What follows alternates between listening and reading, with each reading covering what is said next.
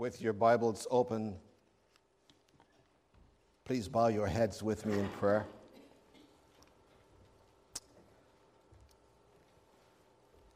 Father, from this place should sound out the word of God, not the opinion of a man. Give us then clean lips with which to speak, prepared heart with which to receive, clean ears with which to hear. May your Spirit be pleased to open our understanding to your truth, so that upon the conclusion of this service, God would have spoken and God would have been responded to. To this end, I pray that you will let the words of my mouth and the meditation in our hearts be acceptable to you through Jesus Christ our Lord. Amen.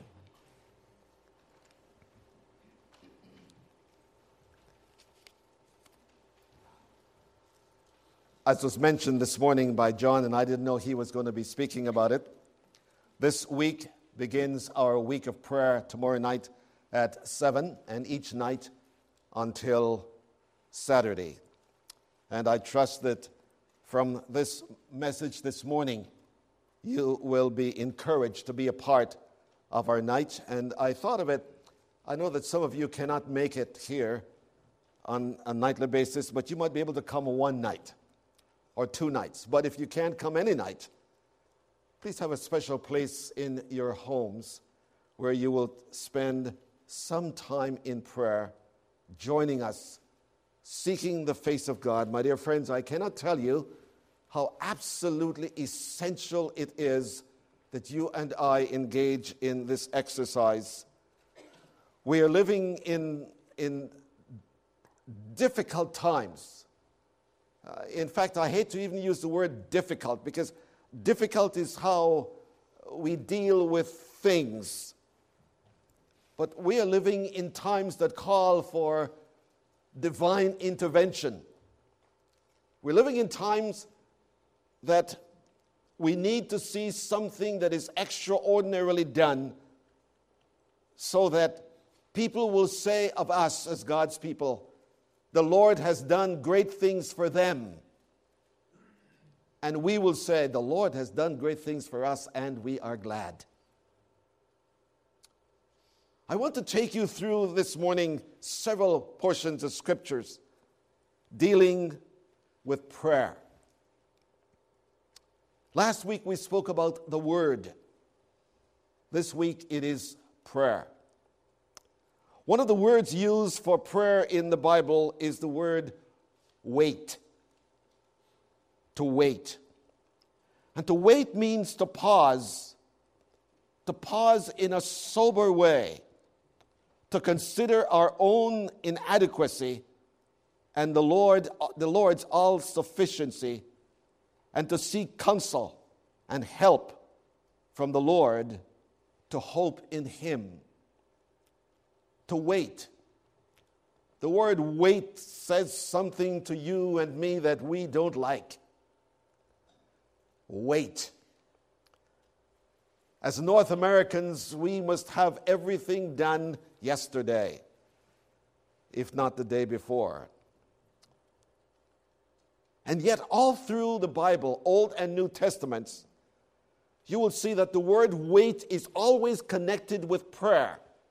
They are connected.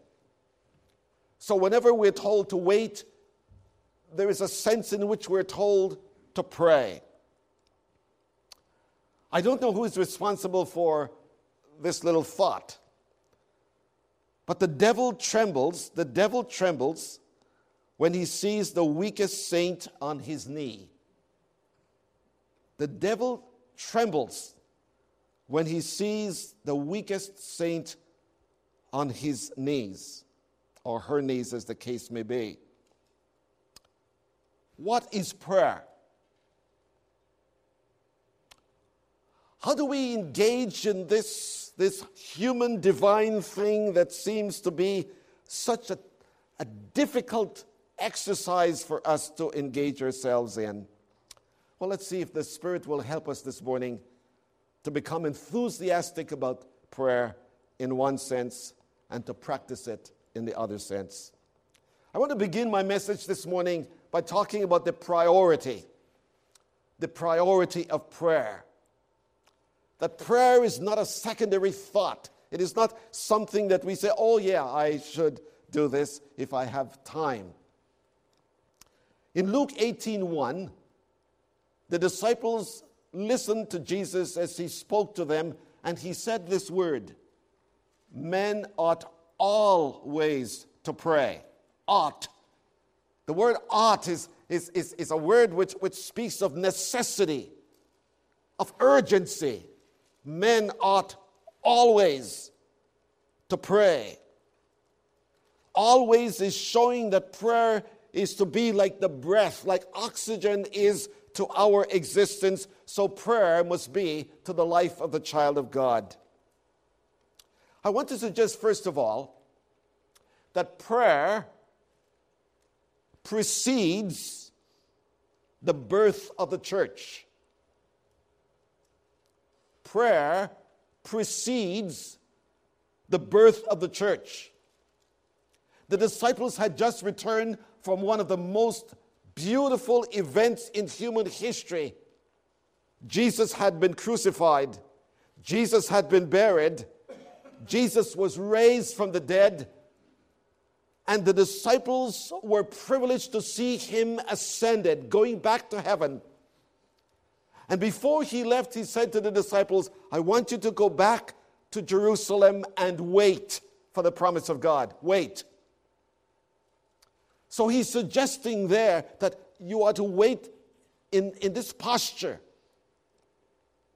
And so we go to Acts chapter 1, verse 12, and we see them gathered there. We see them together, 120 people.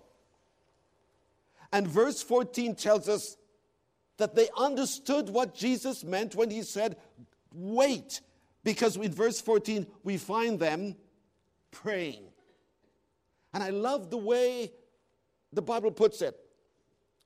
They were together with one accord, praying. I'll unpack that later on. The church was not yet in existence. The church was yet in its final hours of gestation, if you please. And the way by which the church was going to come into the world was by the 120 who saw the ascension, that they would be engaged in prayer. The word prayer is suggesting one word, even though there are many more, but one word. And it is the word adoration.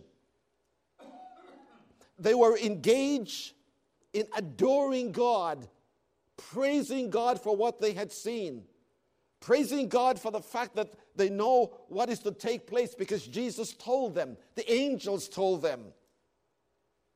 But the consummation of everything that they had heard and they had seen was now being consumed in the prayers of 120 people.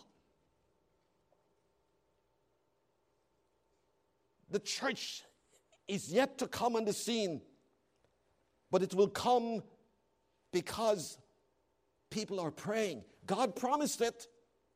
Jesus said, I will build my church, but there was no church.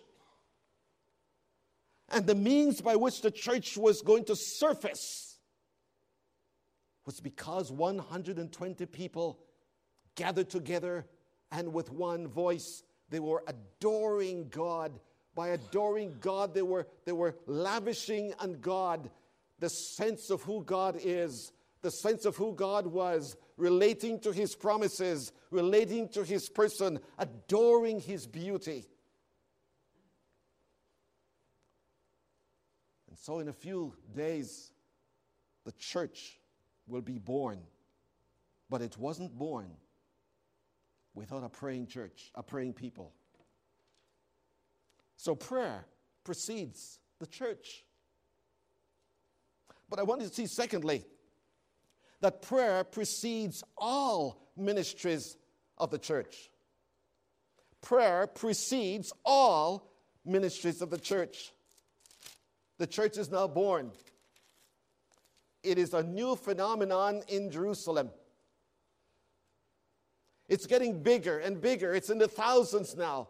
And you know, friends, that as soon as a church begins to grow, you know what will follow? Problems. Not problems of the people. Please get this straight. Problem because Satan does not like what is happening. And as a result of not liking what would happen, he will try to bring conflicts. And so in Acts chapter 6, verses 1 to 4, as the church was growing, the Hellenistic Jews and the Greek Jews were saying that we are getting a raw deal. We're not getting the attention we want. And I think the disciples understood this because they took this information to the disciples. And they said, we need an answer to this. And the disciples said, okay, this is what you should do. You should choose for yourselves 6 men filled with the Spirit, devoted to God's cause, but we will give ourselves to prayer and the ministry of the word. There are things to be done, but the primary ministry of the man who stands before the people of God is not the ministry of the word. It is the ministry of the word motivated by prayer. This might sound funny, and I'm certainly not blowing my own horn, believe me. But I'm going to tell you, I was in the drug pharmacy at Safeway in Salem. And I, in fact, last Sunday I stopped at Sherry's to pick up a pie, and a fellow looked at me and said, "Were you in church today? Did you go to church today?" I said, "Yes, I did." He said, "You look the part." Don't know what he meant. You look the part. But I was in Safeway, and the guy had seen me coming there again and again. He said, "Can I ask you a question?" I said, "Sure, go ahead." "What do you do?" I said, "I am a minister." I knew there was something like that. This was Saturday. Then he said to me, "Are you going home to get ready for tomorrow?" Oh, my blood boiled. I said, "Mister," I did. I said, "If I'm going home today, Saturday, to get ready for tomorrow, Sunday, I ought not to be in the ministry." Because dear friends, you see what these apostles said this.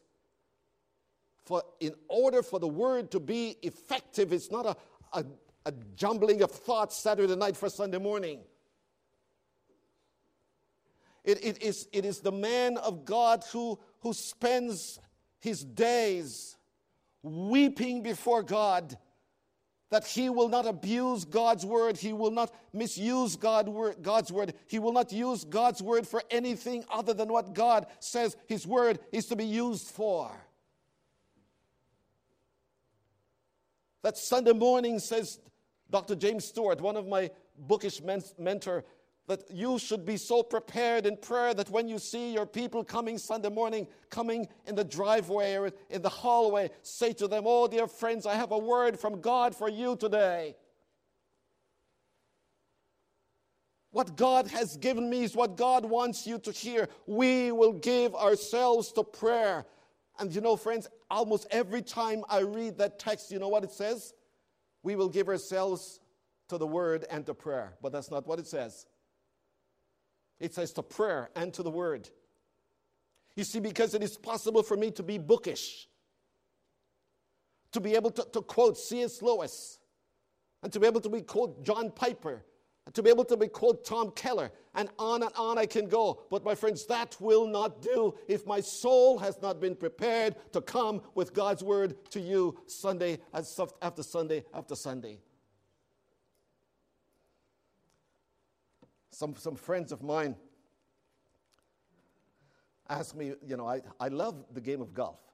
I have my clubs, and I have some balls which I haven't used for a long time. And it's a wonderful game. I really love it.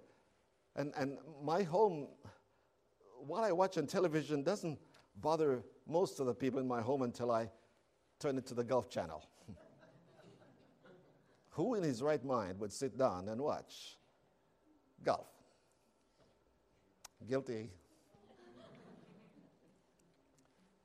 And I can go to Mullard every Monday morning and play free golf.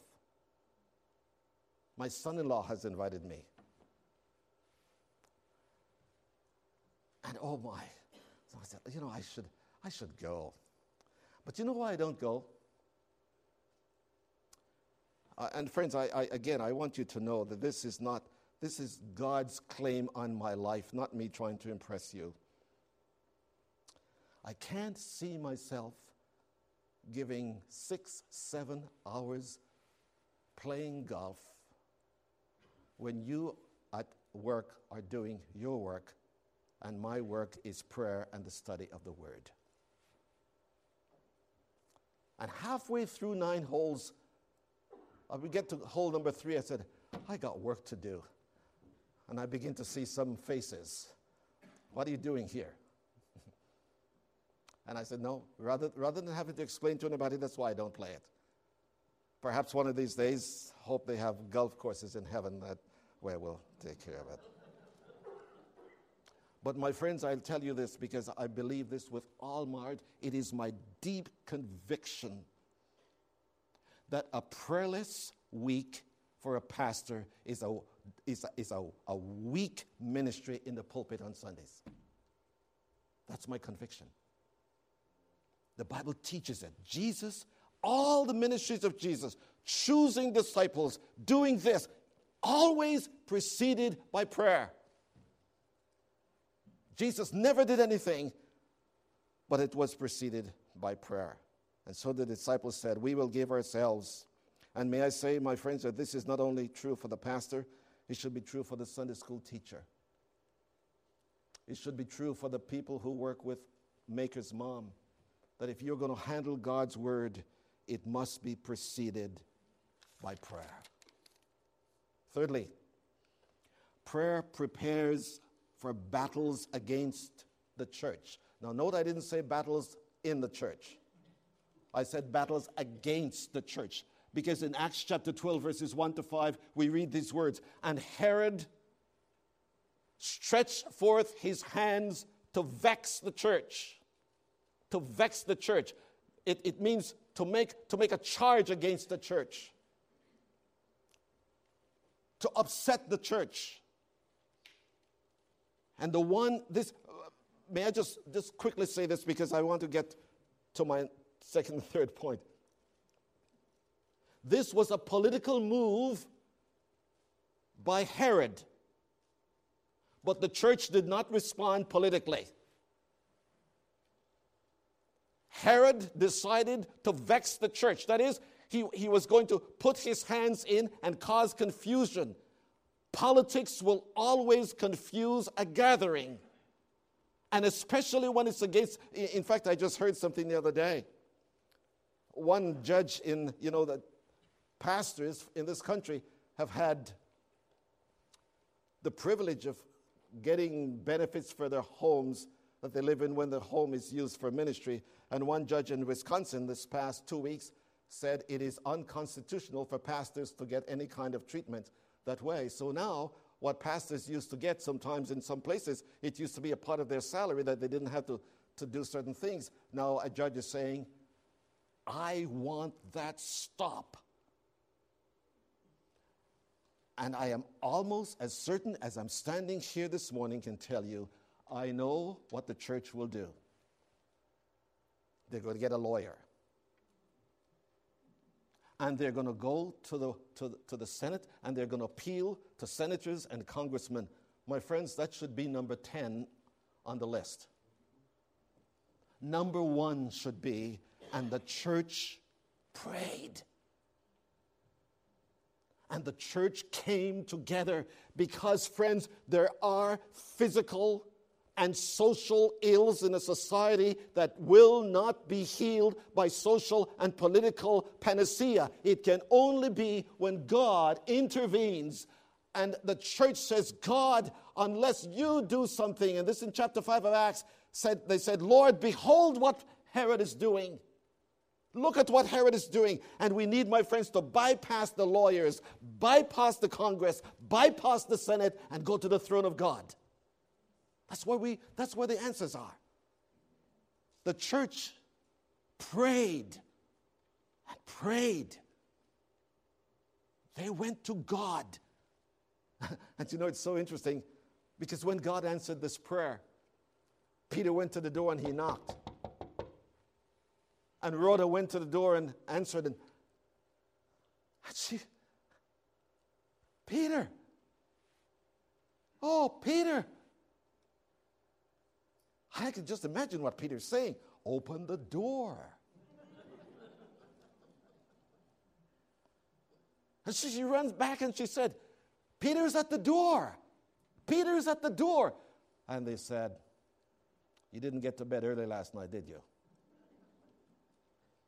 You are hallucinating.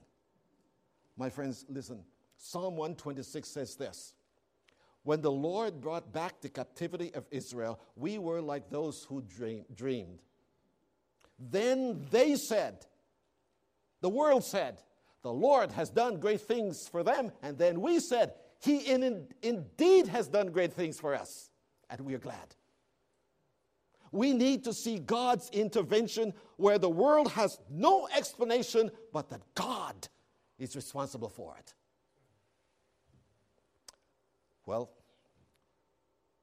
prayer precedes all the church's ministry. The church was birthed by prayer, in prayer. The church runs to God when it's politically vexed. And the church looks to God for all its doings. Secondly, prayer is not easy. Sometimes I watch religious television, and again, you hear me saying this all the time, and it's true. I'm watching less and less of it. Because what you see there is a mockery of a God who is to be exalted, as we were reading this morning. Listen, Ephesians chapter 6 says this. We do not wrestle against flesh and blood. Wrestle. We are in a combat. We are the seed of the woman against the seed of Satan. And there will be no rest for the church. Because whenever the church seeks to go forward with the program of God, by the people of God, please listen, friends, the church will be opposed. There are three enemies that the church has. Three. And I wish I had time to do all three justice. First, the Bible teaches that prayer is opposed by Satan. Throughout the scriptures, Satan is called the chief opposer. 1 Peter chapter 5, verse 8, he's called like a roaring lion, an adversary, one who stands against. He is an accuser. Revelation chapter 12 and verse 10. He stands before God and he says, listen to that hypocrite Winston Thurton. Can you believe that he dares to pray? He dares to stand before the people and say,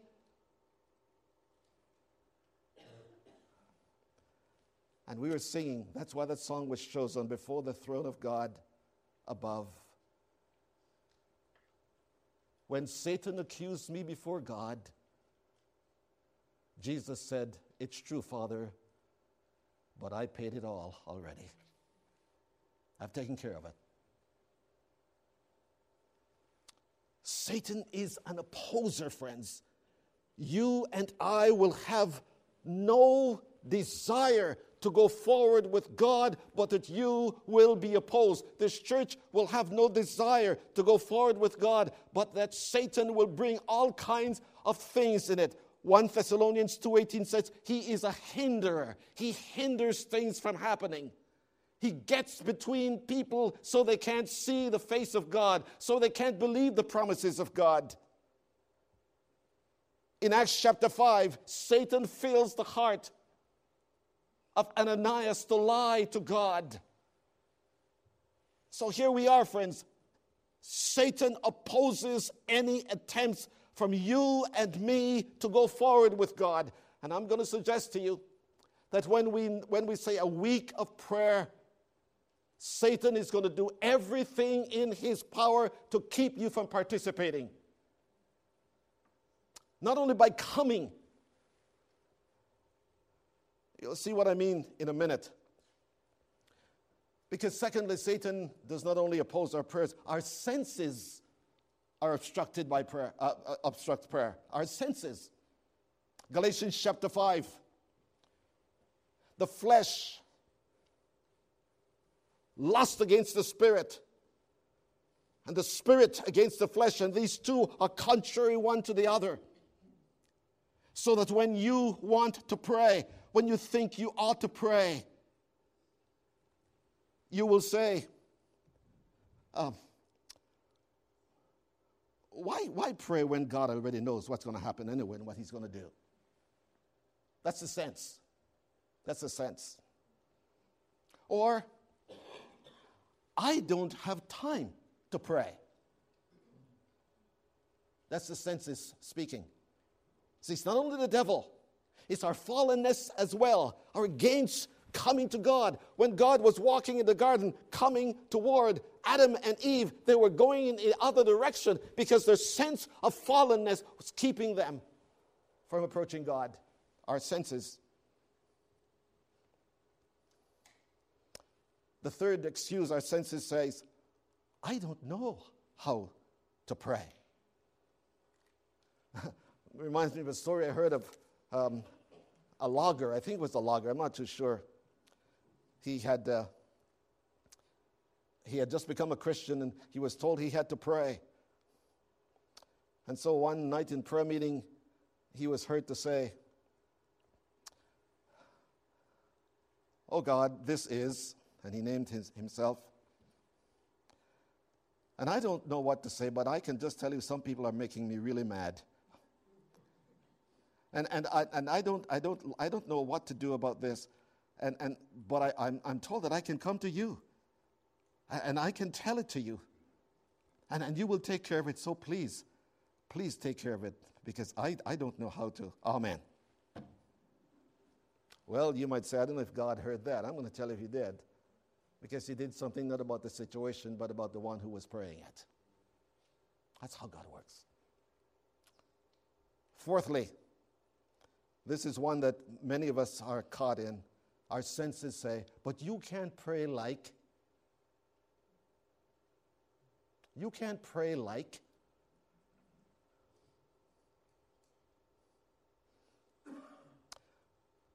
Reminds me of D.L. Moody in a prayer meeting. And the prayer meeting was about to close, and this one man was praying, and Moody said, this fellow was praying and he was just waxing eloquently. And Moody said, while our brother is waxing eloquently, we'll close the meeting singing verse 4 and 5 of hymn number. Because you see, friends, sometimes we try to impress God with our prayer. And I usually tell people when they say that to me, remember that prayer is never to a man, it is always to God. Always to God. So God is not impressed with the words we use. So, there are times for long prayers, there are times for short prayers, but praying is opposed by our senses. Our senses will tell us all kind of legitimate reason why we couldn't, we shouldn't, and we wouldn't. Let me quickly go on. I haven't even gotten to my text this morning so far. Prayer is overruled by sin. It is opposed by Satan, obstructed by senses, and it is overruled by sin. Listen to Psalm 66, verse 18. If I regard iniquity in my heart, the Lord will not hear me. If I regard, that is, the word regard means to approve. If I give approval to sin in my life, no matter what the situation is, if I say I have a right to, whatever the case might be, the Lord will not hear me. That's a powerful verse. What is one of the things, my friends, that we struggle with more than anything else when it comes to feeling that we can't pray if we're true to the Scriptures? Let me read it for you. It's from Mark 11, verse 25. Because this is the word of the Lord. Mark 11:25. Listen to Jesus. Jesus speaking. When you stand praying, the word stand is a very interesting word because it means to be deliberately posturing yourself in order to pray. So when you stand praying, Mark 11:25, forgive if you have anything against anyone, so that your Father in heaven will also forgive you. But if you do not forgive, neither will your Father who is in heaven forgive your transgression. If I regard iniquity in my heart.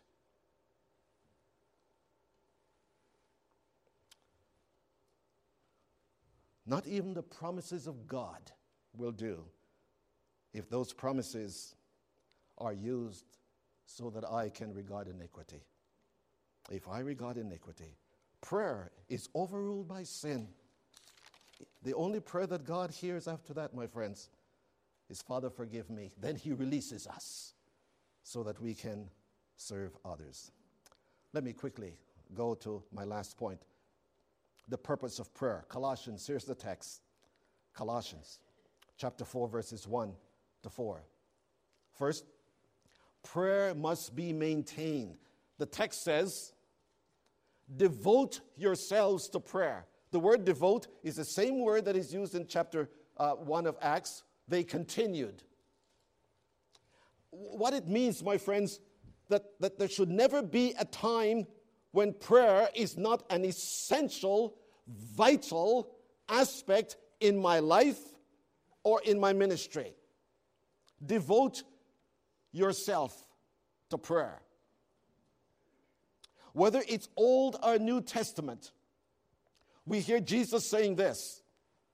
To us, he says, men ought always to pray. So the church structure, my house shall be called a house of prayer.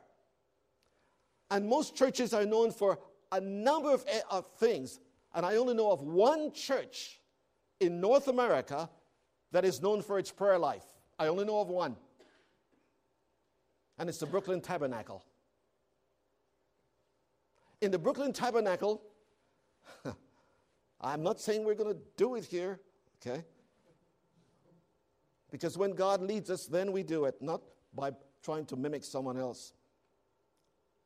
But when the Brooklyn Tabernacle, for choir, you have to commit yourself to prayer before you can join the choir. For a teacher, you've got to commit yourself to prayer before you can become a part of the ministry. And do they have problems? Oh, my friends, do they have problems? The pastor's daughter said, I want no part of it. And she walked out on her parents. For years, nobody knew where Cymbala's daughter was.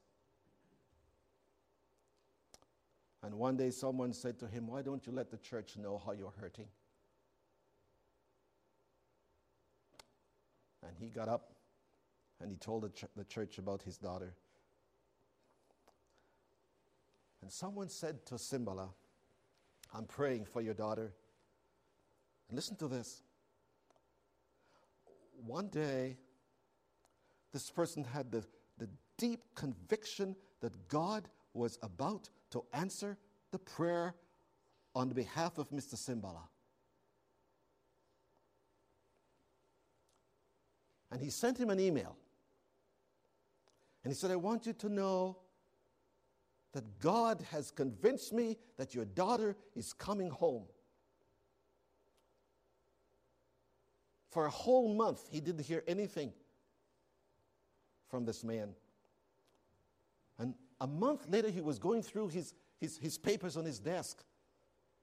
And he said, oh no, I forgot to call my friend and let him know that my daughter did come home. Let me tell you how this happens, friends. I want to say just two more things, if you will permit me. The ministry of prayer is a collaboration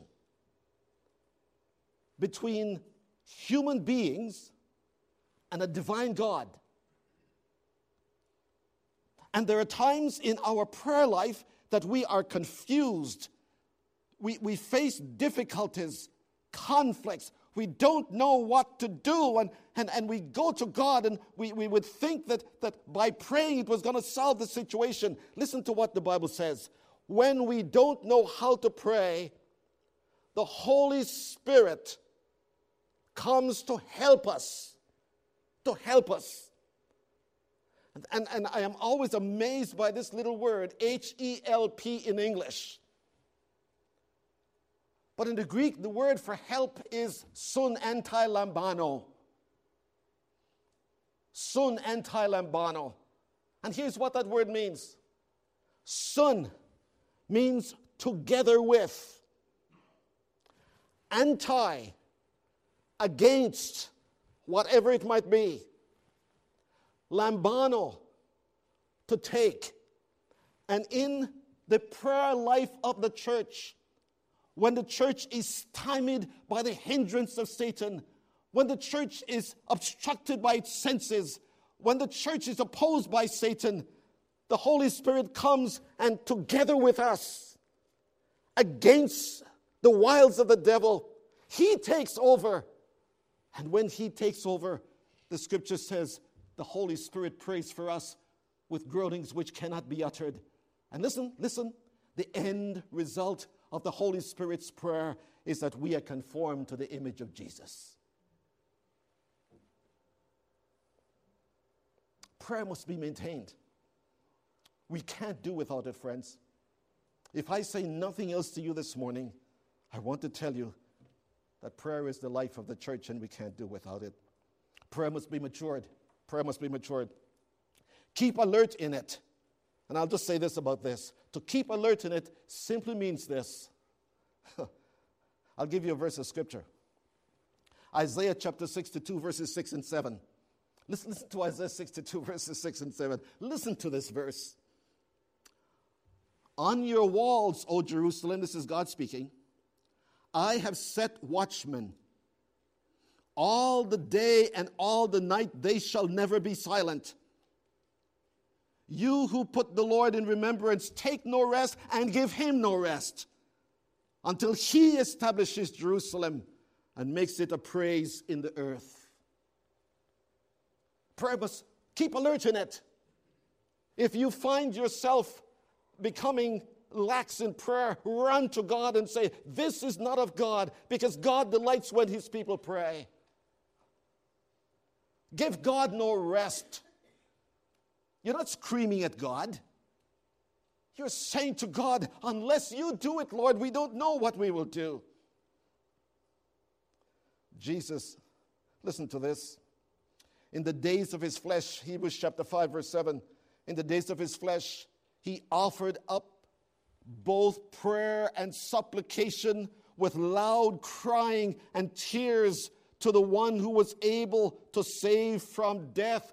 Jesus, the Son of God, on his face before God, with his voice lifted to God and tears falling from his face, with his voice lifted, he said, oh God, protect me from giving up. Jesus prayed that. He kept it alive. Mature praying, my friends, is that God gives me the ability to stand my ground, whatever the situation is, because right now, when the Spirit comes and takes over, it is no longer my strength with which I'm dealing with this thing. It is the strength of God Almighty. Lastly, prayer is the motive for ministry. Verse 3 of Colossians 4. Pray as well for me, says St. Paul. Pray for us. Don't think that your minister has it all together so that he never makes a mistake, never says a wrong word. No, pray that God will keep him and God will make him honest with those things. Might be one of the English pastors of years gone by. A lady came to him and said, Pastor, I have something I want to say to you. And the pastor said, go right ahead. And she had a list of things against that pastor. And the pastor said, are you finished?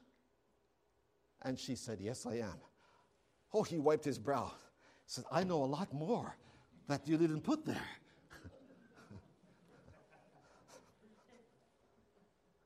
No, friends, we don't have it all. But I'm going to tell you what is true. When we are confronted by our weakness, we better be willing to admit it, to confess it, to submit to it. You know, some pastors are never wrong. Just got an email from Toronto. My heart weeps as I read it. Haven't even told my wife about it, now that she knows. Seriously. Just people have not come to God. They exercise things, as John read this morning, and I didn't tell John what to read. We do all the religious things, but somehow we are not where God is transforming us to deal with them. Prayer is the motive for the ministry. And then he said this, pray that God will open doors for the proclamation of the gospel. Please listen. The ministry of the church is not by the cleverness of the pastor. The ministry of the church is sustained by the prayers of the people of God, that God opened doors that no minister can open. And we're thinking, my friends, of Somerville. How do we reach people up in the hills? How do we reach people to the north and to the south of us? Listen, friends, I'm going to tell you how it's done. It is done when we are willing to say to God, if the door of those hearts are to be open, you have to open them. Because listen, please listen. Only God can open doors, but he will never open it unless we pray. Only God can open doors. But every door that is open, friends, is because the people of God got before God and say, I will not give you rest, and I will not rest, because I know this is what you have. I close with these words. When Dallas Theological Seminary was in its infancy, one of the prestigious seminaries of our day, they faced a great financial problem. Great financial problem. A prayer meeting was called. Among those at the prayer meeting was one Dr. Harry S. Ironside. If you're an older Christian, that name will mean much to you. In fact, I pulled on one of his books in my library this past week and read his thoughts on this very text. And they were praying. And Dr. Harry Ironside said, oh God, the cattle on 1,000 hills are yours. Will you not sell some of those cattle and send the money to us? We need it.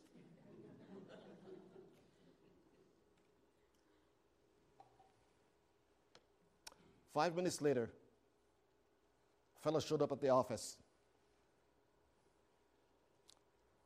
And he asked for the president of the school.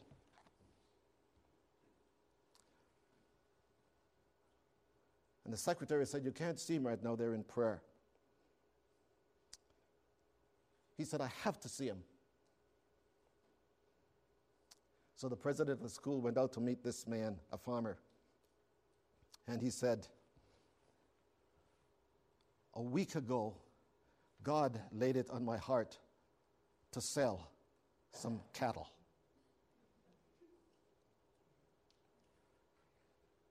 And it was a good sell. And I want to give this money to the school. The president ran into the prayer room and said, Harry, God sold the cattle.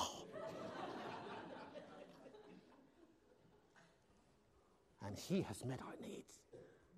Dear friends, I am begging you, join us in prayer. For when God moves mountains and when God sells cattle, he does it because you are praying, because you are praying, because I am praying. Let us pray.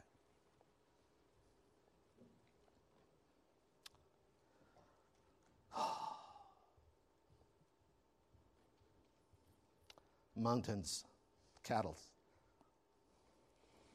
fire, water. None of them is a match for God. That is why we're told, our God, that is why we're told, be still and know that I am God, not you. And when we come to pray, we come to place in the hands of the sovereign God who takes over, and the end result of his answer